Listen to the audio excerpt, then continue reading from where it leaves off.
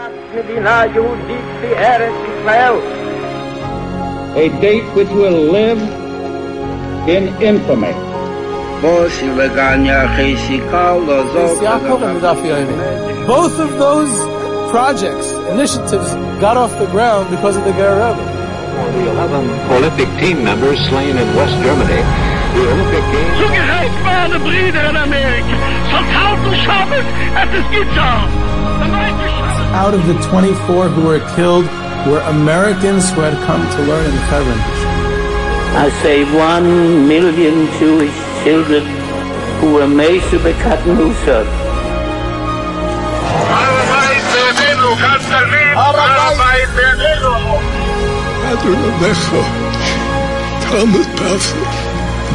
Whoever heard such beautiful words? It is never too little. It is never too late. And it is never enough. Jewish History Soundbites, bringing alive the world of our glorious past. Here is our host, live from Jerusalem, Jewish historian and tour guide, Yehuda Geberer. Welcome, everyone, to Jewish History Soundbites. This is Yehuda Geberer with another episode of Jewish History Soundbites. And before I start, just a small correction from last episode that a kind listener was kind enough to submit and send in. I mentioned a story, a humorous anecdote with Ehud Barak and the Siyum HaShas, and I incorrectly stated that he was the prime minister at the time, and an alert listener pointed out that he was only prime minister between 1999 and 2001, and there was no Siyum HaShas that took place then.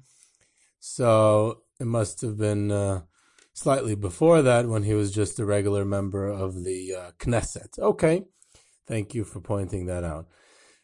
Today we're going to speak a little bit about Asar B'Teves, and interesting, besides for the regular and traditional reason why we fast in Asar B'Teves, which is obviously belongs to ancient history and Chazal, so that's not the regular topic of this podcast, but an interesting historical event took place in Israel on Asar B'Teves every year, and it's known in Israel as Yom HaKadish HaKlali, the day of the general Kaddish. And what in the world does that mean? So in the end of 1950, right after the State of Israel was formed, pretty soon after, there was an issue that the Rabbanut was faced with, and that thousands, literally tens of thousands, perhaps even hundreds of thousands of Holocaust survivors living in the State of Israel had an issue of when to commemorate the yahrzeit of their loved ones who had been murdered by the Nazis in the Holocaust. And they didn't know what to do, how to commemorate it. They didn't know when they were killed. There was obviously no grave, no matzeva, no place, no date, no nothing. So what should they do? The Rabbanut came up with the idea to commemorate Asar B'Teves, which was anyways a fast day, anyways a day of somewhat mourning and sadness, to say Kaddish, light a yahrzeit candle, to say Kel Maleh in Shul, to do all the things that are done on yahrzeits that people traditionally do. And this would be a collective yahrzeit. And that was the decision of the Rabbanut. Until today, it is commemorated in Israel. Now, just to bear that in mind, that it is the first day that is commemorated as a memorial for the Holocaust. The State of Israel, the government of the State of Israel, did not make the Chav Zayin Nisan, I think, which is a day right after Pesach, during the time of the Warsaw Ghetto Uprising, as the Yom HaShoah. They did not do that until 1953, a couple of years later. And of course, the rest of the world, which now commemorates January 27th as the day that Auschwitz is liberated, the State of Israel did the time after Pesach because it was during the time of the Warsaw Ghetto Uprising. That's their Yom HaShoah V'Hagvura, which is also a whole story in itself, how that developed. And the rest of the world, the United States, Russia, Poland, Germany, England, the United Nations and other countries, they recognize January 27th as International Holocaust Day because that's the day that the Russian Red Army liberated Auschwitz, and Auschwitz as a symbol of the Holocaust became the day of the national commemoration. So the Rabbanut beat them all, and they did it. And either way, the International Holocaust Day was only in recent years, the last, 20. I didn't look up the exact date, but it was only in the last few years that it became official and gained in popularity. Actually, in a couple of weeks, they're making the 75th anniversary of the liberation of Auschwitz, and there's a big event going on in Poland with all kinds of dignitaries and lots of survivors and their families, but that's another topic. So the Rabbanut beat them all, and they did it already in 1950 because they were concerned with the religious needs of the Jewish people, not with a commemorative sense. People wanted to say Kaddish, people wanted a yard site, and therefore it became a very symbolic and powerful and in very many ways a religious day for Holocaust memory. So we'll talk a little bit about one aspect of the Holocaust and Holocaust memory. When we think about a day like Yom HaKaddish HaKlali, so it's about how do we create memory and how do we commemorate memory, right? So here it's about Kaddish, it's a religious symbolism, but it leads to the question as how is memory created altogether, and what do we commemorate 75 years later? And just looking around, and it's interesting to note how memory is preserved and created. And Holocaust memory specifically very often is preserved through survivor testimony, which is one way of preserving memory. Others through books, through research, through utilizing Nazi documents, and sometimes we have the privilege of using the victim's own words when we have something that they left behind. The best example of that, of course, is the Ringelblum Oinig Shabbos archive in the Warsaw Ghetto, which was a valuable, treasured trove of over 35,000 documents, which tells a story of a people, tells stories of individuals, of the individual archivists who contributed to the archive and the challenges of life in the Warsaw Ghetto during that time, which is really a fascinating story in itself, which we'll perhaps get to at some future time. But what's interesting about memory is how we, and the generations after, what we emphasize and focus on. I remember as a child growing up that the first few Holocaust books that I read were actually focused on rescue. And it was only much later on that I read about a place like Sobibor, and even much later that I read about a place like Belzec, which were death camps. And it's interesting that the focus is on rescue, which in a psychological way makes sense. We want to focus on the bright lights, the bright side of things, that there was attempts at rescue and there were great people who tried to rescue, and there were even a few individual people who got rescued. So the question is the memory of a national calamity like the Holocaust a story of the survival, the miraculous survival of the few, either through rescue or just plain miraculous survival? Or is it the question of the destruction of the many and how that took place and how they faced it in their last days, months, and years during that time? So that's a good question, and of course, we'll see how memory develops. It's not for any historian to obviously decide that. So, being that that's the case, I thought today to focus actually on rescue. So I'll talk a little bit about a story of an attempted rescue and a partial successful rescue, but that's something that has remained a very hot and controversial topic until today. And one of the reasons that there was such a long introduction to this story is because this is a story that really should take several hours to relate, the story of Rudolf Kastner and his attempts at negotiations and eventually getting the Kastner train and all the ramifications of that train which reverberate with us till today. And since it's a topic that would take several hours to cover, so I wanted to leave just enough, a few minutes, to get on everyone's nerves without resolving any of the issues. And this way it would be a nice topic for everyone to schmooze about over the next time until we get around to somehow finishing up the story. So we have this very famous story, and it's so famous that nobody knows it, and we have it's a story that's been polarized mainly by political beliefs and religious beliefs over time, and surprisingly, the story is not black or white, but somewhere in the middle. The truth lies somewhere in the middle, and perhaps the total truth will never even be known, because the decisions taken at that time were decisions made based on the best information available to people at the time, and it's quite hard to judge retroactively what was the best and ideal move to make. But you have this fellow named originally Rezo Kastner, later Rudolf Kastner, and later Yisroel Kastner when he lived in Israel, who was a Hungarian Jewish activist, originally from a town called Cluj in Hungarian, Kosovar in Romanian, and Klausenberg in German, where the Klausenberger Rebbe was the Rav. And he moves to Budapest. He was a journalist, and he was an activist. He was a Zionist activist, and he eventually, during the war, he becomes the head of the Rescue and Aid Committee in Budapest, which was a Zionist-run rescue committee to help refugees, to help border smuggling. And you have to remember that for most of the war, Hungary was not under direct Nazi occupation, so they were involved in rescue. They were in touch with the working group in Slovakia run by Gysi Fleischmann, a Zionist leader in Slovakia, along with Michael Ber Weissmandl and Oskar Neumann and a bunch of other noble individuals in Bratislava.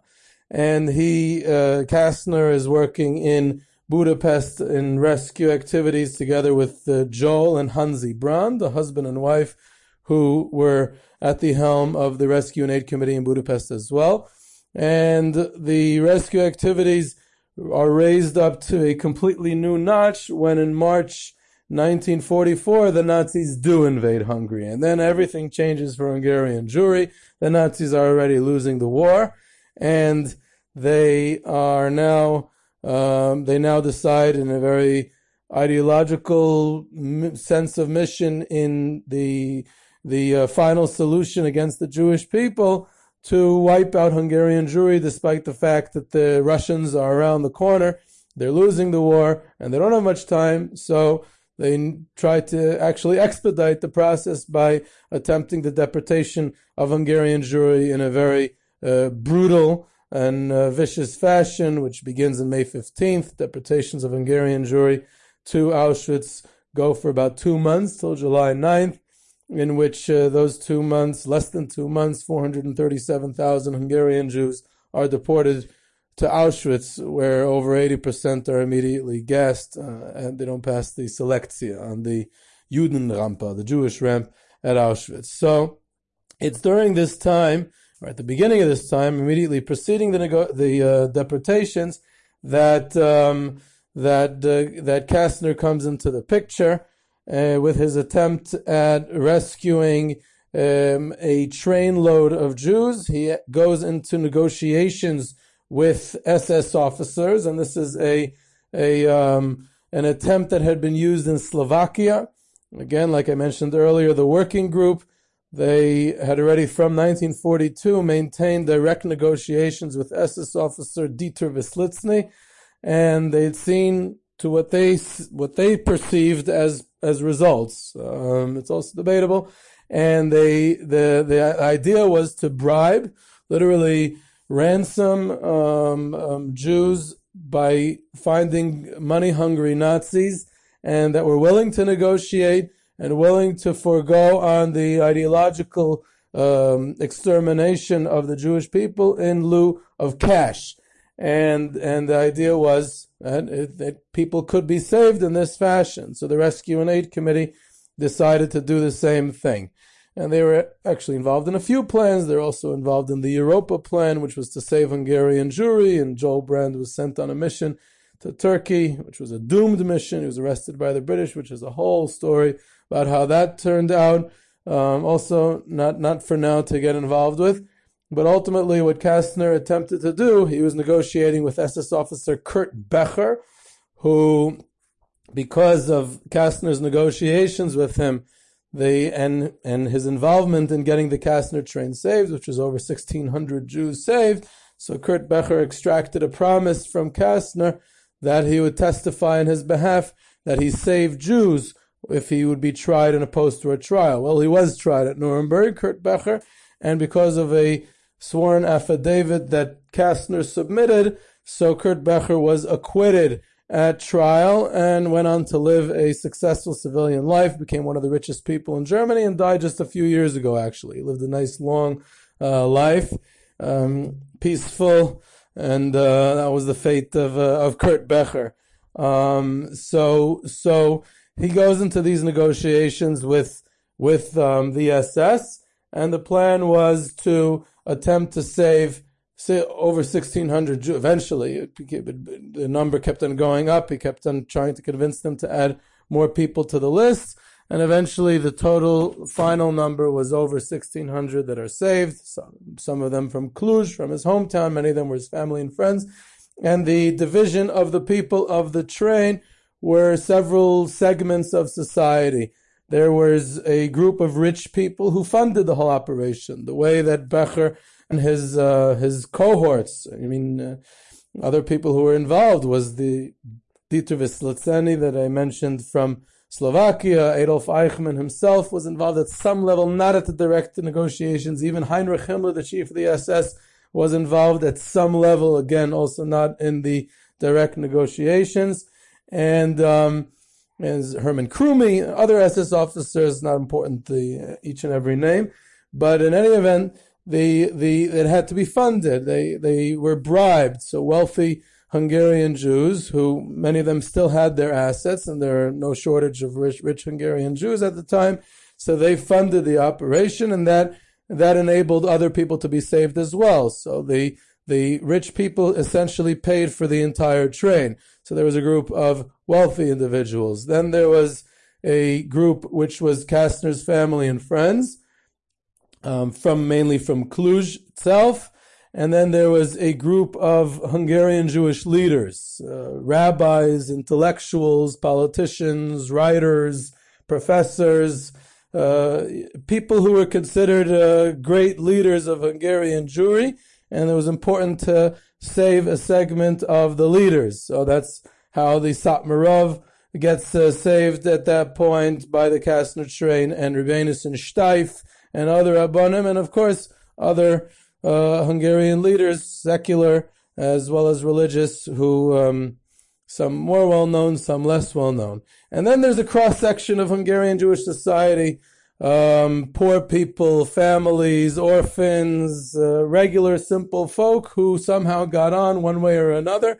And he nicknamed it the Noah's Ark of Hungarian Jewry, meaning it was a total cross-section of Hungarian Jewry, and that was his goal. And it sets out in the summer of 1944 from Cluj, then it comes to Budapest, and then eventually is sent to a special section in Bergen-Belsen, and several months later rolls over the border into Switzerland.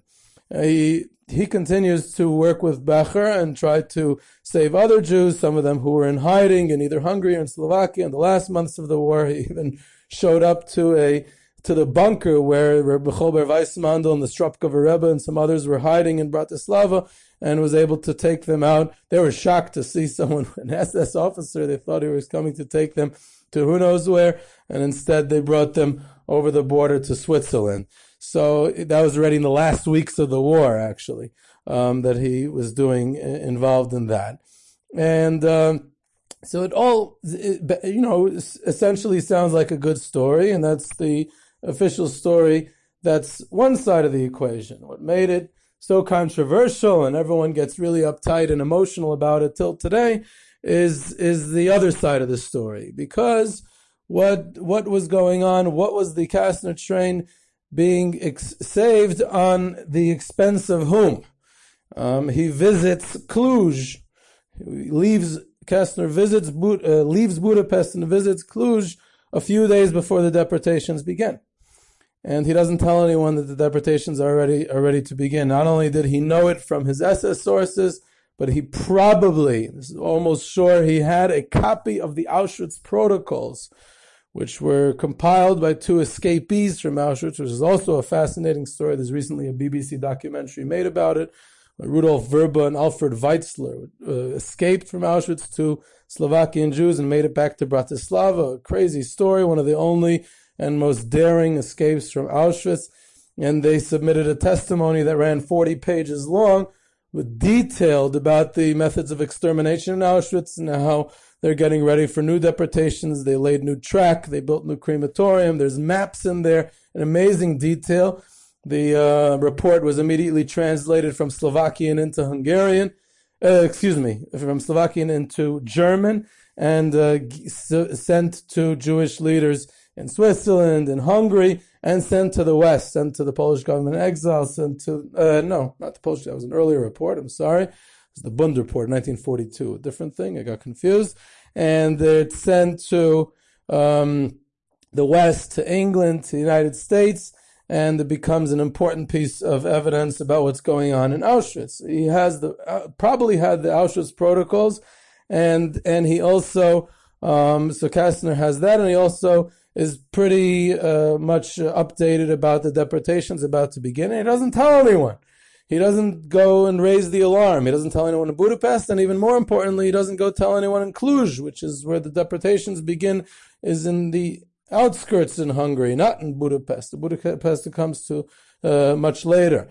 So why didn't he tell anyone? And the theory is that the Nazis made the negotiations contingent on the fact that he would keep quiet, because the Nazis did not need a Warsaw Ghetto uprising in every single city in Hungary. They needed the Jews to go quietly, submissively, and without making a ruckus. They didn't want them to go into hiding or to revolt or to try to run across the Romanian border. They wanted them to believe that they're being sent to labor camps in the east and not being sent to the gas chambers at Auschwitz. And therefore, they wanted things to go smoothly and quickly. They knew they didn't have a lot of time, because they knew the Russians were right around the corner. And therefore, they say that, look, Kastner was a collaborator with the Nazis. He deliberately did not tell people what was about to happen because he wanted to save a few members of his family, and he threw in a few other Jews as an alibi, and therefore he's responsible for the extermination of Hungarian Jewry just as much as the Nazis are.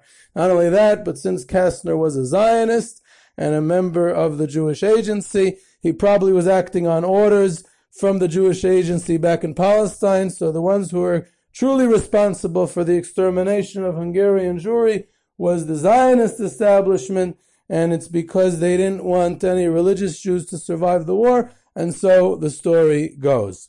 So, I want to preface something that's interesting insight, that the great researcher Yeshayahu Trunk, when he researched the Judenrat, the Jewish administrative councils of the ghettos, he made a very insightful distinction between two words in the English language called collaboration and cooperation. He was talking about the Judenrat, which is, again, very different than the story here. I'm just borrowing the idea. And he said collaboration is something that a person goes along, and there are many like this. There are many collaborators. Let's say a Ukrainian who went ahead and shot Jews at Babi Yar. A collaborator meant that they believed in what the Nazis were doing. They also wanted the extermination of the Jewish people. They also believed in the final solution, and they wanted it to get done, and therefore they actively participated in what the Nazis were doing. That would be collaboration. Cooperation would be that a person, for self-fulfilling needs, they want to save themselves, they want to save their family, they're panicked, they're scared, and they go ahead and cooperate with what the Nazis are doing. But it would be hard to say that they actually wanted the final solution to happen, and they're trying to exterminate the Jewish people because they believe that it's the right thing to do. And that was, he was saying about the Judenrat. It's hard to say that the Jewish Judenrats, as bad as some of them were, and some of them were pretty darn bad, that they were collaborators. At worst, some of them might have been cooperators, which is a fine line distinction. Perhaps some will think that it's a meaningless distinction. It's just semantics, but it's there. That's all about a Judenrat. For sure, someone who's standing at the head of a rescue and aid committee, it's a much tougher call to call them an actual collaborator, and perhaps not even a cooperator. Perhaps it's making a decision that might be faulty, and it might be the wrong decision, and it might have been better to do things differently, but giving the circumstances and giving the knowledge and facts that he had in front of him at the time, it's two equally bad decisions. In other words, here's a person who's in a pretty panicky situation. The deportations of Hungarian Jewry are about to begin. He can either raise the alarm and tell everyone and hope for the best, that some people will hide, some people will cross the Romanian border, some people will revolt, and maybe some will get saved. Or to guarantee the saving of 1,600 Jews and keep quiet about the rest. And they're both pretty lousy decisions. Ideally, we'd live in a perfect world where Jews weren't getting killed by the Nazis altogether. But this is the best decision he can make. So how did it all explode? Really, the story of Kastner is not a story of World War II. The story of Kastner is a story of a courtroom in Yerushalayim in the 1950s. And what's incorrectly known as the Kastner trial was actually the trial of the State of Israel against a fellow by the name of Malkiel Grunwald. Malkiel Grunwald was a Hungarian Jewish journalist living in Israel. He was pretty upset that his family got wiped out, and he wrote up the story in 1953, if I'm not mistaken. And it goes to court, and why? Because the State of Israel sued him for libel, that this story is not true and whatever. Now, the state, during the trial, brings in Kastner as a witness. So it was never Kastner's trial. He wasn't the prosecution or the defense. He was a witness in a trial of the state against Grunwald. And during that his testimony, so the whole story comes out. Malkiel Grunwald had a lawyer that worked pro bono for him named Shmuel Tamir, who was a revisionist Zionist and had a political axe to grind against the labor Zionist establishment, which had formerly been the Jewish Agency and was now the current leaders of the State of Israel. And therefore the trial went in a very high media publicity fashion, and the whole story of Kastner broke, and the story was perceived not in the light of the crisis of Hungarian Jewry under Nazi occupation, but rather in the current context of Israeli politics, which was full of religious against secular, which was full of rightist, revisionist Zionists against leftist labor Zionists, with the whole bad blood that had existed in the 1940s between the Irgun and the Haganah and the Jabotinsky and the Ben Gurion Zionists and all that. And it all came to the fore. It all came to the forefront. So it really reflected more the politics of the 1950s, and that's how the collective memory of the Jewish people retains it till today. So this is just, of course, touching on the story of Kastner and the Kastner trial. There's a lot more to say and a lot more to elaborate on to be able to clarify and understand each of the issues that were raised by his actions or inactions, or what should have been his actions during that time. Was he a hero or villain? Unclear. Perhaps neither, perhaps both, perhaps one or the other. And like I said, it's only enough to touch on the story to be able to get on everyone's nerves, and hopefully one day we'll try to clarify it more. So this was Yehudi Geber with Jewish History Soundbites. You can reach me at ygebss@gmail.com for questions, comments, sources, trips, and tours to all the places of note in Jewish history. And you can subscribe now to Jewish History Soundbites on iTunes, Google Play, Spotify, Stitcher. Don't miss an episode of our podcasts. And follow us on Twitter at JSoundbites. And I hope you enjoyed.